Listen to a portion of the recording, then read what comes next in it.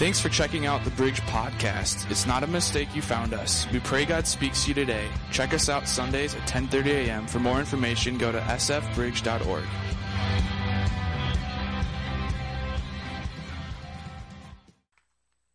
Well, good morning, everybody. I was getting worried. I was like, oh boy. Don't make me wake you guys up, 'cause you know I'm good at that, right? I am the loud of the pastors. I'm the loud one. So I'll try and keep it contained. But we're going to mix it up a little bit this morning. I want us to kind of get a feel for where our church is at with a few things, because some of us in here like to live on the wild side. You like the adrenaline. You like to just kind of play life a little more carelessly, let's put it this way. So I'm going to show a few pictures here, and we'll see kind of how they resonate here. So if you love to live on the wild side, the first thing I think of is the roller coaster. Okay? Some of us love roller coasters. Now, this one in particular, I can't remember what the name of it is, but what you do is the starting is actually behind these bushes here. What they do is they shoot you up this loop at about 85 miles an hour. So you go up the loop, come back down, twist your way down, and then finish. So do I have anyone who's going to jump on that with me next time we see? A few of us, okay? How many of you would pay for me to go if you didn't have to go yourself? A few of us, okay? Some of us don't like roller coasters. Now, I'm not here to judge, because here's the next thing. This next picture I'm going to show, I'm all about. But my wife, maybe not so much. So let's show this one here. Okay, cruise ship. Anytime God wants us to plant a church on a cruise ship, I will volunteer. I would happily plant a church on a cruise ship. I would even volunteer my salary if that's what it needed to take. Now, on the other hand, my wife, she doesn't want to go on a cruise. Not her thing. Not because you get unlimited food and warm weather and activities and fun and all other good stuff. I mentioned I want to go on a cruise before. It's the what if the Titanic happens again? It's what happens if this boat goes down and we're swimming with the sharks. Like that is what goes through Meg's brain when this happens, which is precisely why she would definitely not do this next thing if you're going to live on the wild side. Shark tanks. Who's going in a Shark Tank with me? A few of us. Okay, some of you won't want to go on a roller coaster, but you'd swim with the sharks. This is fun, okay? Personally, I think I would do this. However, part of me also thinks when it's time to actually, sink in the water with your wetsuit and they start throwing the chum around you, I might be like, I'll pass. Like, I will observe from the top. Now, up till this point, if you've loved living on the wild side, you can empathize this, and it's been quite clear why this is an element of danger. Now, the next picture I'm going to show you is a little more subtle, but I'm not going to explain it either, okay? So if you live on the wild side, you are a person who will, when you are in the airport on your way to a trip, you will eat at this establishment. If you enjoy a little element of danger and living on the wild side, you will slam some Taco Bell before you get onto an airplane. Now, I'm not going to explain why that's dangerous, but I think we can all get there, right? We can all explain why this might be a little element of danger, and Lord help the person sitting next to you. Last picture. If you like to live on the wild side, you might go for a little rock climb, okay? When we were in Boulder, Colorado, I will never forget us driving into this ravine, and there was mountains everywhere on each side, and at the very tip top, you saw the smallest red dot where the person was just about to summit where they were, and you could see the actual lines running down and the carabiners all the way up from where they had done that. And part of me was thinking, I want to do that. And part of me was thinking, I don't have enough gumption to do that in my own power, right? There's no way I was doing that. But the problem with it, with any one of these things, is there's always that element of what if. If you don't like roller coasters, it might be because you're afraid of heights. It might be because you're sitting there going, what if it breaks? What if a wheel falls off and I go plummeting to my death and that's the end of me? What if I go on a cruise ship and we do hit an iceberg and we do go down and there's not enough lifeboats and my husband has to, let go of the floating door and he sinks down to the bottom? What happens if that happens, right? What happens if the Shark Tank fails and the shark gets in there and eats me? We have all these what ifs that fly through our brains when we go through life, kind of like the what if in Psalm 124. If the Lord had not been on our side, let Israel say, if the Lord had not been on our side when men attacked us, when their anger flared against us, they would have swallowed us alive. The flood would have engulfed us. The torrent would have swept over us. The raging waters would have swept us away. The difference between our what ifs and David's what if is a little bit more clear. To us, the what if is, what if this bad thing happens? What if the everything possible, conceivable thing goes wrong and we are in a bad situation? We play the what if game that way. David's what if is a little different. He's saying if the Lord had not been with us, we would have been in a different spot. If you open this, if you have a Bible and you open this, at the top of this psalm, it'll say it's a song of ascent. What that means is that's one of the songs that they would sing on their way up to Jerusalem. If I was going to say, hey, we're going up to the North Shore, we're going up to Cross Lake, we're going up to Brainerd, we're going up to Manitoba, we all understand that it's a geographic up. You're going north. In Jerusalem, they always said, I'm going up to Jerusalem because Jerusalem sat on a hill. So even if you were going south to get to Jerusalem, you would have to go up. You'd have to walk up the hill. And on their way up this hill, they would sing these songs of ascent. And realistically, they're kind of like an anthem. Kind of like when you go get your Christmas tree and you're singing, "'Tis the season." Yes, I just danced on stage. That was not pleasant. But the other anthems that we have, if you go to a baseball game, this kind of along this season of life, if you go to a baseball game and they have the starting lineups, what's the first thing they do? You have the national anthem. Everybody stands up. Everybody puts their hand on their heart or behind or whatever it is, and we all sing this song together. It's an anthem. It's an anthem that declares, here's what happened in the past. Those that sacrificed for our freedom, those that gave their lives so that we could be free in 2023. We sing of what happened in the past as an anthem for how we live now. We remember what happened in the past as a result of us being free here and now. This song of ascent in Psalm 124 is the same way. Because here's where it switches in verse 6. Praise be to the Lord who has not let us be torn by their teeth. We have escaped like a bird from the fowler's snare. The snare has been broken and we have escaped. Our help is in the name of the Lord, the maker of heaven and earth. We've talked about power in the last few weeks, how powerful God is. We've talked about worship and how we are called to worship in all seasons of life. Times when it's easy to worship, times when it's tough to worship. But here's where it all comes together in Psalm 124, where David is singing of how powerful God is, and how he helped the Israelites through difficult times, but then he's also praising God for their present help here and now. I've mentioned in the past that whenever the Bible says something twice or it repeats itself, it's the author's way of underlining it.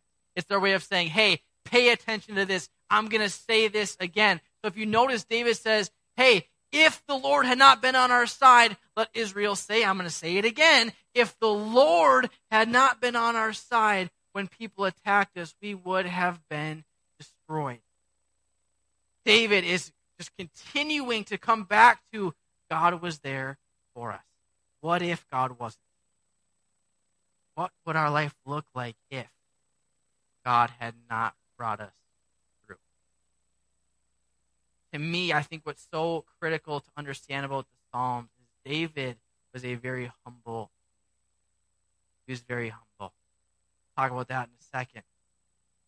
But in this psalm, it's a different kind of humility. He's saying, God helped us through this. And had he not, we might not have made it through. But I praise God because our snare has been broken, because we have been set free, and he is our present help. Humility and fear are two very different things. Fear says, I can't do this. Humility says, I can't do this without God. David was humble. He was a man who, if you read through the Psalms and you go through the plan, you kind of see how psalm after psalm after psalm after psalm, David is saying, God is my refuge. God is my strength. When I was up against the big army, when I was running for my life, when I had nothing going for me, God was my help. God was my refuge. He was my strength. He was my help. And he goes through this whole thing through his life of how God was there for him. But we can't mistake the fact that David was humble and not a victim. David was not falling on the sword and going, oh, the Lord, like thanks be to God, but the whole world is against me, and I can't do anything, and life is terrible, and I'm just going to sit here and not do anything because life is awful. David always spoke about his humility, but he rarely spoke about his fear, because they're not the same thing. This psalm is one of ascent. This is a song of victory.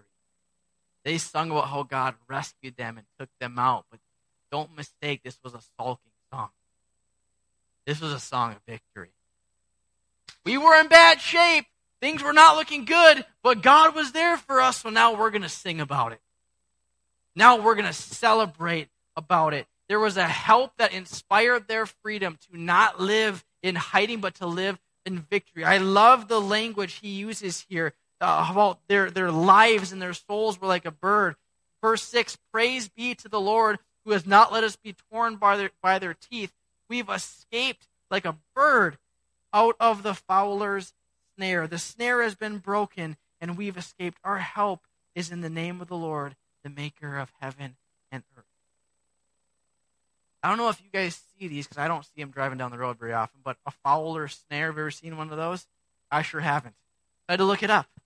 But a fowler's snare, what they would do is they would have a piece of cord that was suspended from a tree branch. And when a bird would step on it, it was like a slip knot, so it would grab the bird's foot. So when it tried to fly away, it couldn't go very far until it got tired enough to where it just gave up. And then they would come over, and the rest is history. Okay? So the snare that he's talking about here is he's basically saying our lives, our souls were like a fowler's snare. There are people in this world who were trying to kill us, trying to take care of us, trying to eliminate us, but their snare, their trap has been broken. It's been broken, and we've escaped. Therefore, our help is in the name of the Lord.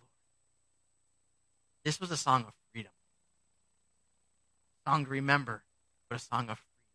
Something to inspire them to live a life that was not held back by the what if. The title of my message today is What If, because we play the what if game a lot. We play the what if and all the bad things that can come our way. But this psalm is a different kind of what if. This is a psalm of what if. The same God that was there for us before is the same God who's going to be with us now. Then what's going to happen? And all the good things that come with it. What if we played that same game? What if we started to talk about how God was there for us in the past, and so therefore we're going to live free? We're going to live inspired. What if we spoke that over our church, over our families, over our lives? What if we stopped letting the snare entrap us in the things that God's calling us to do? Because here's what I've come to understand about David and his life. Here's what I've come to understand about how he lived. For him, humility should draw us closer to Jesus, not further from our calling and our purpose. Your humility and your ability to say, hey, I can't do this alone. God, you're bigger than this. This is bigger than me. God, I need you. That's humility. Humility says, I need help from God, help that I can't conjure up myself. That's humility. But humility should not keep you from stepping out into the big things that God's calling you to do. That's fear. There's a difference. Fear will keep you from taking a step out. Humility won't. Humility acknowledges that I can't do this alone. But there's a power to it because you know I can't do this without God. Do we have this understanding that we don't have all the answers? We don't possess all of the infinite ability to just make everything perfect all of the time. We just sometimes don't even have enough energy and fight left inside of us to just keep on putting one foot in front of the other. And whether it's literally or metaphorically, we have these points in our life, things that happen that drive us to our knees. Again, literally or metaphorically. To where you sit there and you go, God, I can't make it through this without you. This is bigger than me. This heaviness, this news, this weight. We have all of these things that bring us down. And it brings us to God. Where it says, you are our refuge. You are our strength. We need you. We have these moments. I think every single person in this room can understand and realize a moment where it's like, I don't know where else to go. God, I'm at your mercy now. We have these moments. But don't mistake that humility for fear. Because David switches this psalm in verse 6. For the first 5 verses, he talks about God was here. God did do this. God did help us. But now we're going to flip it to the present tense. Now God is our help right here and right now. Now we're going to live different because we know that God has been there for us and will be there for us in the future. What if? What if? What if God was on our side versus what was against us?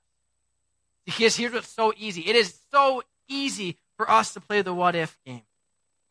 There's enough algorithms and metrics out there that you can play the what if game just by default. They have probability of which fantasy football player you should start over the other one on a pure projection basis. There's enough algorithms to just predict and calculate risk inherently. So we play this what if game. What if this economic forecast that they're talking about actually does come into fruition and we have a 2008 all over again? What if? What happens if I lose my job? What if I step out from this job into a new job and this job is sales and commission? What if I don't make it? What if I'm not good enough? What if I can't provide for my family and we lose the house and we lose the car and we play the what if game 25 dominoes down the road? What if I tell my wife what's really been going on and she leaves? What if I tell my husband what's really been I've been feeling, but I'm scared what he's going to do? What if my position gets eliminated? What if I get the call from the doctor's office of the news I really didn't want to hear? What if this happens, and then that happens, and then that happens? What if? And the more you play the what if game, the farther down the road you get of bad news. Right? We're really good at playing what if. We're really good. We're really good at just theorizing what could possibly go wrong in our life. And it puts us in a defensive position. This fear of mind, this paranoia state of mind, where the very security that we're trying to keep intact is gone. And it scares the daylight. What if I told you there was a different way to do it? Not some cheap, cutesy quote of just do this and all your problems will go away, but what if we had a true, genuine hope that we could put our fear or we could put our security in that would be greater than our fear? What if we could truly rely upon the rock that is Jesus and trust him for the rest? Because here's what I know. When this psalm was penned, the Israelites were marching up the hill to Jerusalem on their way to celebrate a holiday, and they were singing this psalm with joy. If the Lord had not been for us, let Israel hear, if the Lord had not been for us, we would have been destroyed. But thanks be to God, we're not. We're free, baby. We're set. We're good. That is what they are singing in Psalm 124. And it's a song of joy. Church, this morning, as I was just praying through this week, and I was just wondering what we were going to speak about today, this idea of dreams kind of just came rushing to me. Because we've gotten really bad at dreaming. Because we've gotten really good at being logical. We've gotten really good at playing the what-if game that we have stopped dreaming. I'll never forget, there was my senior year of high school, I had a good friend of mine. We both went to the same church, and for some reason, I'm not entirely sure why, but the pastor gave us the keys to the church and the security codes. And we do not really trustworthy enough at that point. We definitely have played mini golf in the church and done a few other things that probably weren't the best. But he allowed us to have the keys. And so I'll never forget there was one night where a buddy of mine said, hey, let's just go to the church. I just feel like we should go over there and just kind of spend some time. Okay, sure. We went over there. And it's not like we were hyper spiritual, because I can assure you at this point in my life I was not. But he was kind of just wrestling through something. So we just turned on some music. We just kind of started just sitting there and praying and thinking through things. I tell you, I'll never forget that night. Because as I just kind of spent some time just away from all the distractions, away from all the worries, just kind of just spending time with Jesus, there were dreams and hopes that started rushing to me that felt way bigger than me. Dreams of things like, hey, what if maybe you worked in a church and not in a dental office?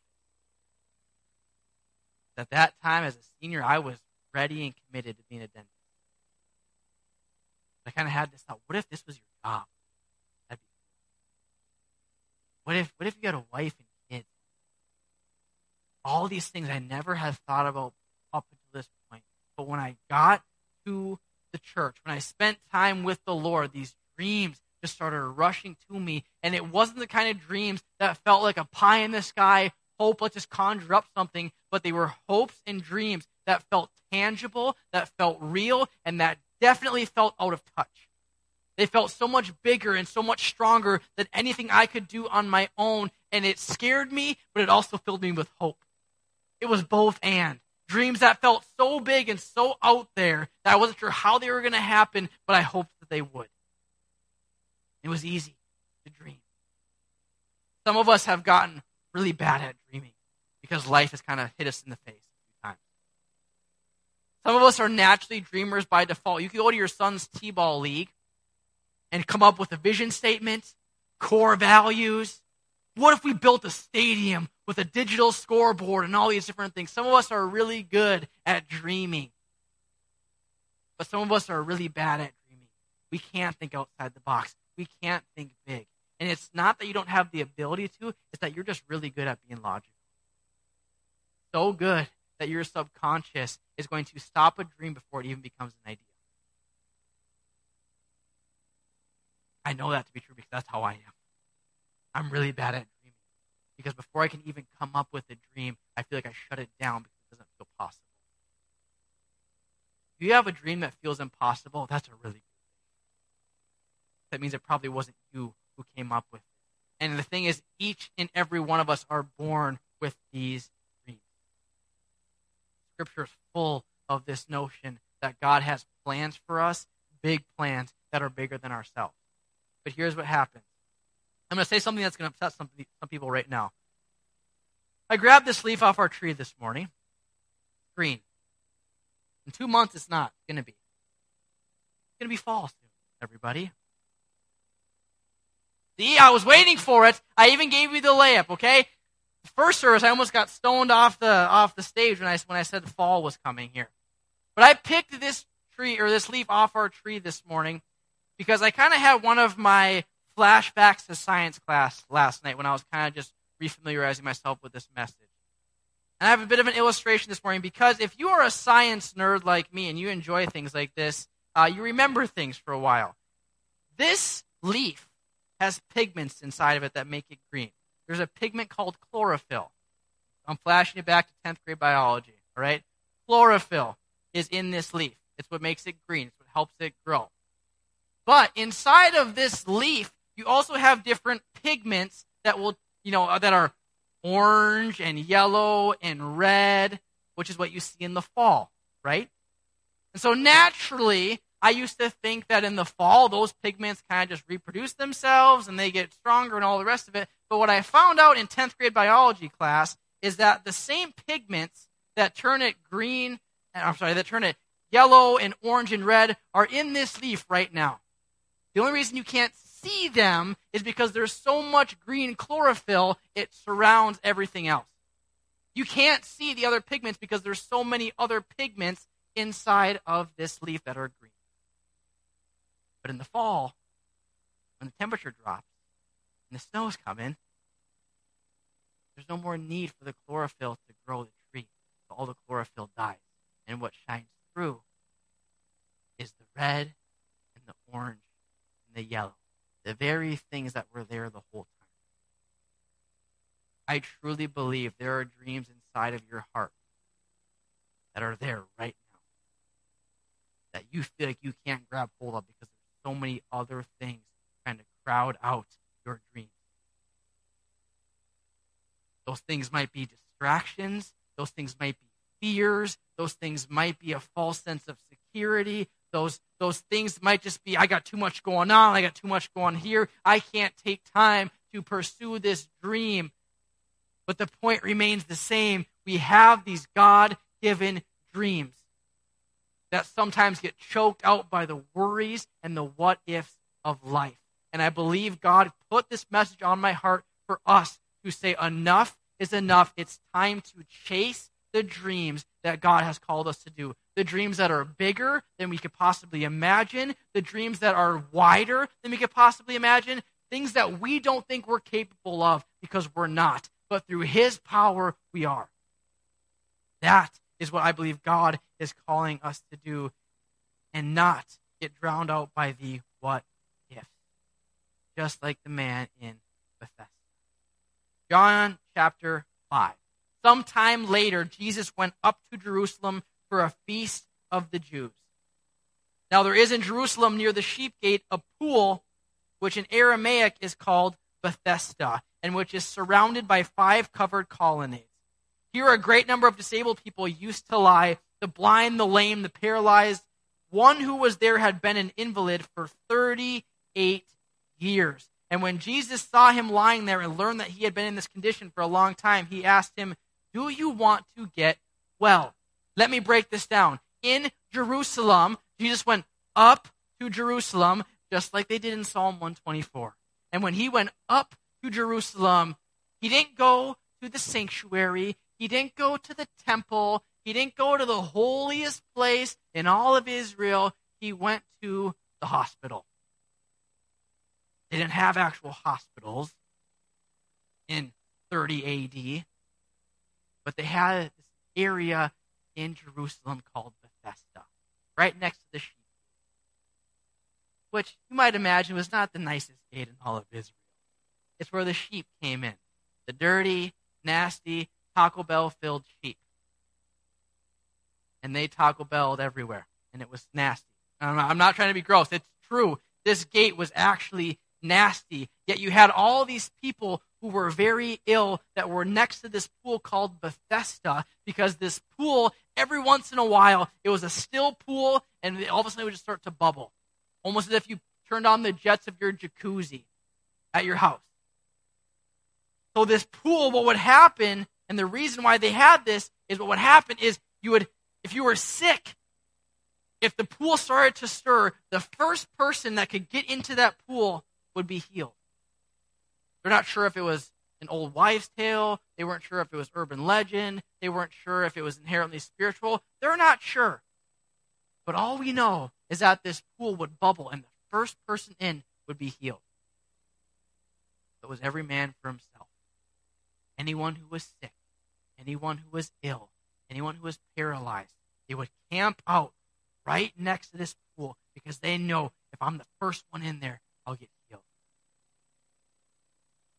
Jesus goes up to this pool, sits next to the pool, and finds a man who had been there for a long, long time.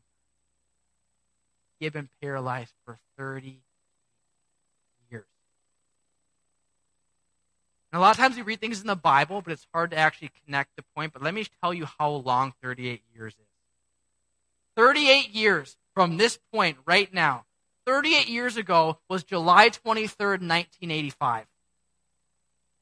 A lot happened in 1985. A lot has happened since 1985. 2 big reasons, Riley and I. But beyond that, think about this. In July 23rd, 1985, Michael Jordan was Rookie of the Year. He was Rookie of the Year 38 years ago. It's a long time ago. Now he's got a whole documentary about his legacy. In 1985, Ronald Reagan had just started his second term of his presidency. Lots happened since Ronald Reagan was in office. In 1985, the Motorola Dynatac 8000X came out. I should have got a picture because it made me chuckle this week. If you don't know what a Motorola Dynatac 8000X is, it's the ammo container / cell phone that you had way back in the day. The one that was incredibly heavy and you had to pull it up and then call. First cell phone came out in 1985.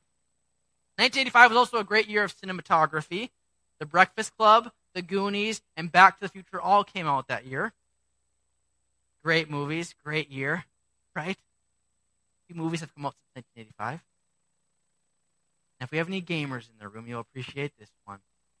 1985 was the first year Super Mario Brothers came out for the Nintendo NES. Lots happened in 38 years, hasn't it? A lot of time. And for a man who is paralyzed, who wants nothing more than to not be paralyzed anymore, 38 years is a long time of clinging on to a hope and a dream that's not coming true. 38 years is a long time of you going, I want to get to that pool. I have to get to that pool. I have to get better. That's a long time of sitting next to this pool, baking in the Israeli sun, just hoping the water's going to stir and just hoping you can get in there. It's a long time of clinging to a dream that's not coming true. And we know he was discouraged because when Jesus asked him, "Sir, do you want to get well? Do you want me to take away your paralyzed? Do you want me to make you good again?" What was his response? "Sir," the invalid replied, "I have no one to help me into the pool when the water is stirred. While I'm trying to get in, someone else goes down ahead of me." Jesus is asking him, "Hey, do you want to see your dream come true?" First thing out of his mouth is all the reasons it can't come true. To me, that shows a heart that is hard. A heart that has been let down time and time and time again. A heart that has not seen their dreams come true. But I want you to see what Jesus does that echoes Psalm 124. After he gave him his excuses in verse 7, here's what Jesus says. Then Jesus said to him, "Get up, pick up your mat, and walk." At once the man was cured. He picked up his mat and he walked. 38 years. This man wanted something that he couldn't have. And Jesus comes in a moment, prays for him. He gets up and he walks. Church, I don't know where you're at today. I don't know what you walked in with today. But when I look at John chapter 5, when I look at Psalm 124, when I pray and I ask God what he's doing in my life, in the lives of the church, and I'm asking him where we're going, the thing I hear and the thing I see is it's time to get up. It's time to stop letting the snare, stop letting life punch you in the face. It's time to get up and start living a what if. Not a what if with bad, but a what if. What if God truly was who he says he was? What if God, who was powerful and strong, God who is there for us, would start to breathe in our life again too? What if we didn't have to live by the fear and the worries, but what if we could live free? I think there are a lot of us in this room who want something that we are telling ourselves we can't have. What if? What if the dream that's inside of you was a God-given dream? What if he was going to use that dream and use you through that dream to impact somebody who needs him? This man in John chapter 5 told Jesus all the reasons he couldn't have his dream. But Jesus said, if you want it, get up. I'll give you what you're looking for through me. but you got to get up. Can I tell you how scary it probably was? When you're paralyzed for 38 years, the amount of muscle atrophy, the amount of pain, the amount of just crevices and things that your body would just be there. What must have been going through his brain when he's down on the ground and Jesus says, get up? That would have been the scariest thing that man could have done, was to get up in that moment. To try to get up. Because let me tell you something, after 38 years of being let down, someone says get up, and that might have been the final straw. Instead, he gets up. After 38 years, he gets up and he walks. It is time for us to trust that God is who he says he is, and to get up and walk in the things he has called us to walk into. I know it might be hard to dream. I know it might be hard to stretch out and do things and be things that God's calling you to do. But let me ask you something. When was the last time God asked you to do something that scared you? Because if it's been a while, it's time to ask him for some scarier things. Because you might not have a dream that feels scary. But if I could be so bold, I would say you might not have a dream that's so full of purpose. God doesn't want to make us comfortable so we can sit down. He wants to make us comfortable so we can step out and bring that same comfort to someone else who's comfortable. He didn't break the snare so the bird can continue to walk on the ground. He broke the snare so the bird could get up and fly away. God is going to bring you security. He's going to bring you freedom. He's going to bring you comfort and strength and assurance because he loves you and he cares for you. But in exchange, he wants you to chase the things that are in front of you, to go after the things he's calling you to do. Maybe it means you're going to start a business and you've been on the sidelines, but you know it's time because you know that business is going to impact people. Maybe it's time for you to befriend that somebody that you haven't wanted to befriend because you know they got a lot going on. I just don't want to get involved in that right now. But it's time for you to befriend them and walk through life with them. Maybe it's you have to step out and get uncomfortable and make that therapy appointment, make that counseling appointment, do something you've not wanted to do, although you know it's the right thing to do. Maybe it's at church. Maybe God's put it on your heart that you need to join a small group. You got to lead a small group. That maybe it's time for you to step out and say, I know I haven't wanted to. Maybe I need to start trusting God even with my finances. Maybe I need to volunteer and serve. Maybe I need to just commit to coming more. I don't know what it is, but you do. Step into what scares you. Because humility and fear are different. Humility trusts in what God has done, because here's the reality. Godly vision is rooted in godly provision. What that means is we can step out into new dreams and new things by looking at what God's done in the past. David fought Goliath not because he was fearless, but because he had seen God help him wrestle a bear and save him. Peter walked out on the water, not because he had no fear, but because he had seen God calm a storm in his past, and so he knew he could do it again. The disciples stepped out and asked to heal somebody, not because they were scared, not because they knew they had all the power, but they stepped out because they saw God do it before. And if he did it before, it means he's going to do it again. It's time for us to get up and walk. It's time for us to chase the dreams that God's called us to do. It's time for us to sing the song of ascent that says, if God had not done it before, we would have been destroyed. If God wasn't there for us before, we would have been crushed. But praise God, he is our help, the maker of heaven and earth. What if we stop living defeated and start living victorious? Because I got news for you. If you believe in Jesus, you are victorious. Maybe not externally, but let me tell you something. He's going to bring you through in a powerful way. It's time for us to dream again, church. It's time for us to dream for your life, dream for your family, dream for your kids, dream for our community, dream for our church. Because to dream big is to intentionally look for Jesus. Because when you dream big, you realize this is bigger than me. I need to seek him first. So I got 3 things for you to do this. 3 really practical things. You decipher where you're at today. Number 1, you got to ask God for a dream. Some of you might not have a big dream right now, but I promise you, he's got dreams for you. Big ones. Ask him and allow him to speak.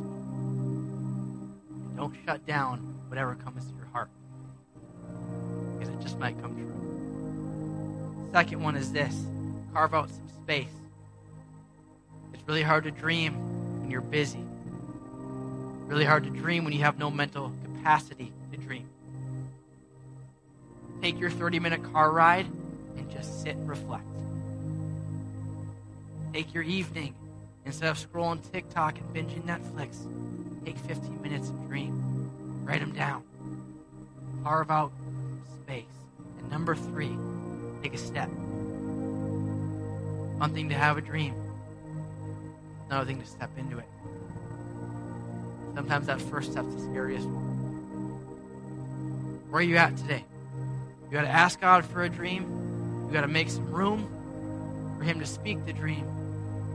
Or is it time for you to step into it? Because here's the thing. I'm going to be really honest. God's given me some dreams for our community, for our church, that are big. That scare me a little bit. The coolest thing is, when you rely on him and chase him and take the steps, even the most impossible dreams come true. You would have told me that the dreams that God spoke to me on a church in Sartell in 2013 would actually come into fruition 10 years later. I would have laughed at you. But it challenges me to do the same again. Because not only have the dreams come true, they're better than I thought they would. Because he has been the one orchestrating things I never knew I wanted or needed. But he did. It's time for us to dream. It's time for us to get up and walk. It's time for us to walk up to Jerusalem, walk back home, drive back home, walk into our workplace with victory on our lips. Because we know God is with us. Let me pray with you this morning. Lord, I thank you. Jesus, I thank you that we have victory in your name. Because you died on the cross, we have the ability to choose you. We have the ability to come to you with confidence, as Hebrews says, and trust you with our life. So Jesus, today I ask and I pray that we would walk out of this place, God, not in defeat, not feeling dejected, not feeling like we have a dream that's too big for us, that scares us, but we have a dream that we are excited to chase after, that we have people that we're excited to love and to serve and to care for, because we know you're behind it all. So Jesus, today, I pray that whatever it is, whenever it comes, I pray that you would speak dreams to our church, that you would give them the ability to have the space to think about them, to process through them, and that you'd give us the power to step into them. And Jesus, I pray that in the process, you would just use us to love your people and to build your church. Not the building, not the place, but the group of people together. Jesus, we need you. Help us to dream, but help us to walk. In Jesus' name we pray, amen. If you're excited about your dreams, if you're excited for what God's going to do, can we put our hands together this morning?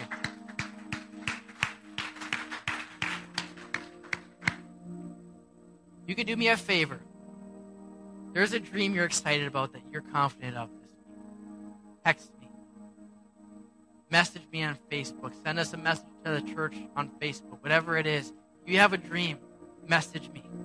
I would love to pray with you over that dream. I would love to stand with you beside that dream as we chase after it together. This has been a podcast of the Bridge Church. Have a great week. Stop in Sunday sometime and visit. If you would like to give, you can do so online at sfbridge.org. Have a great week.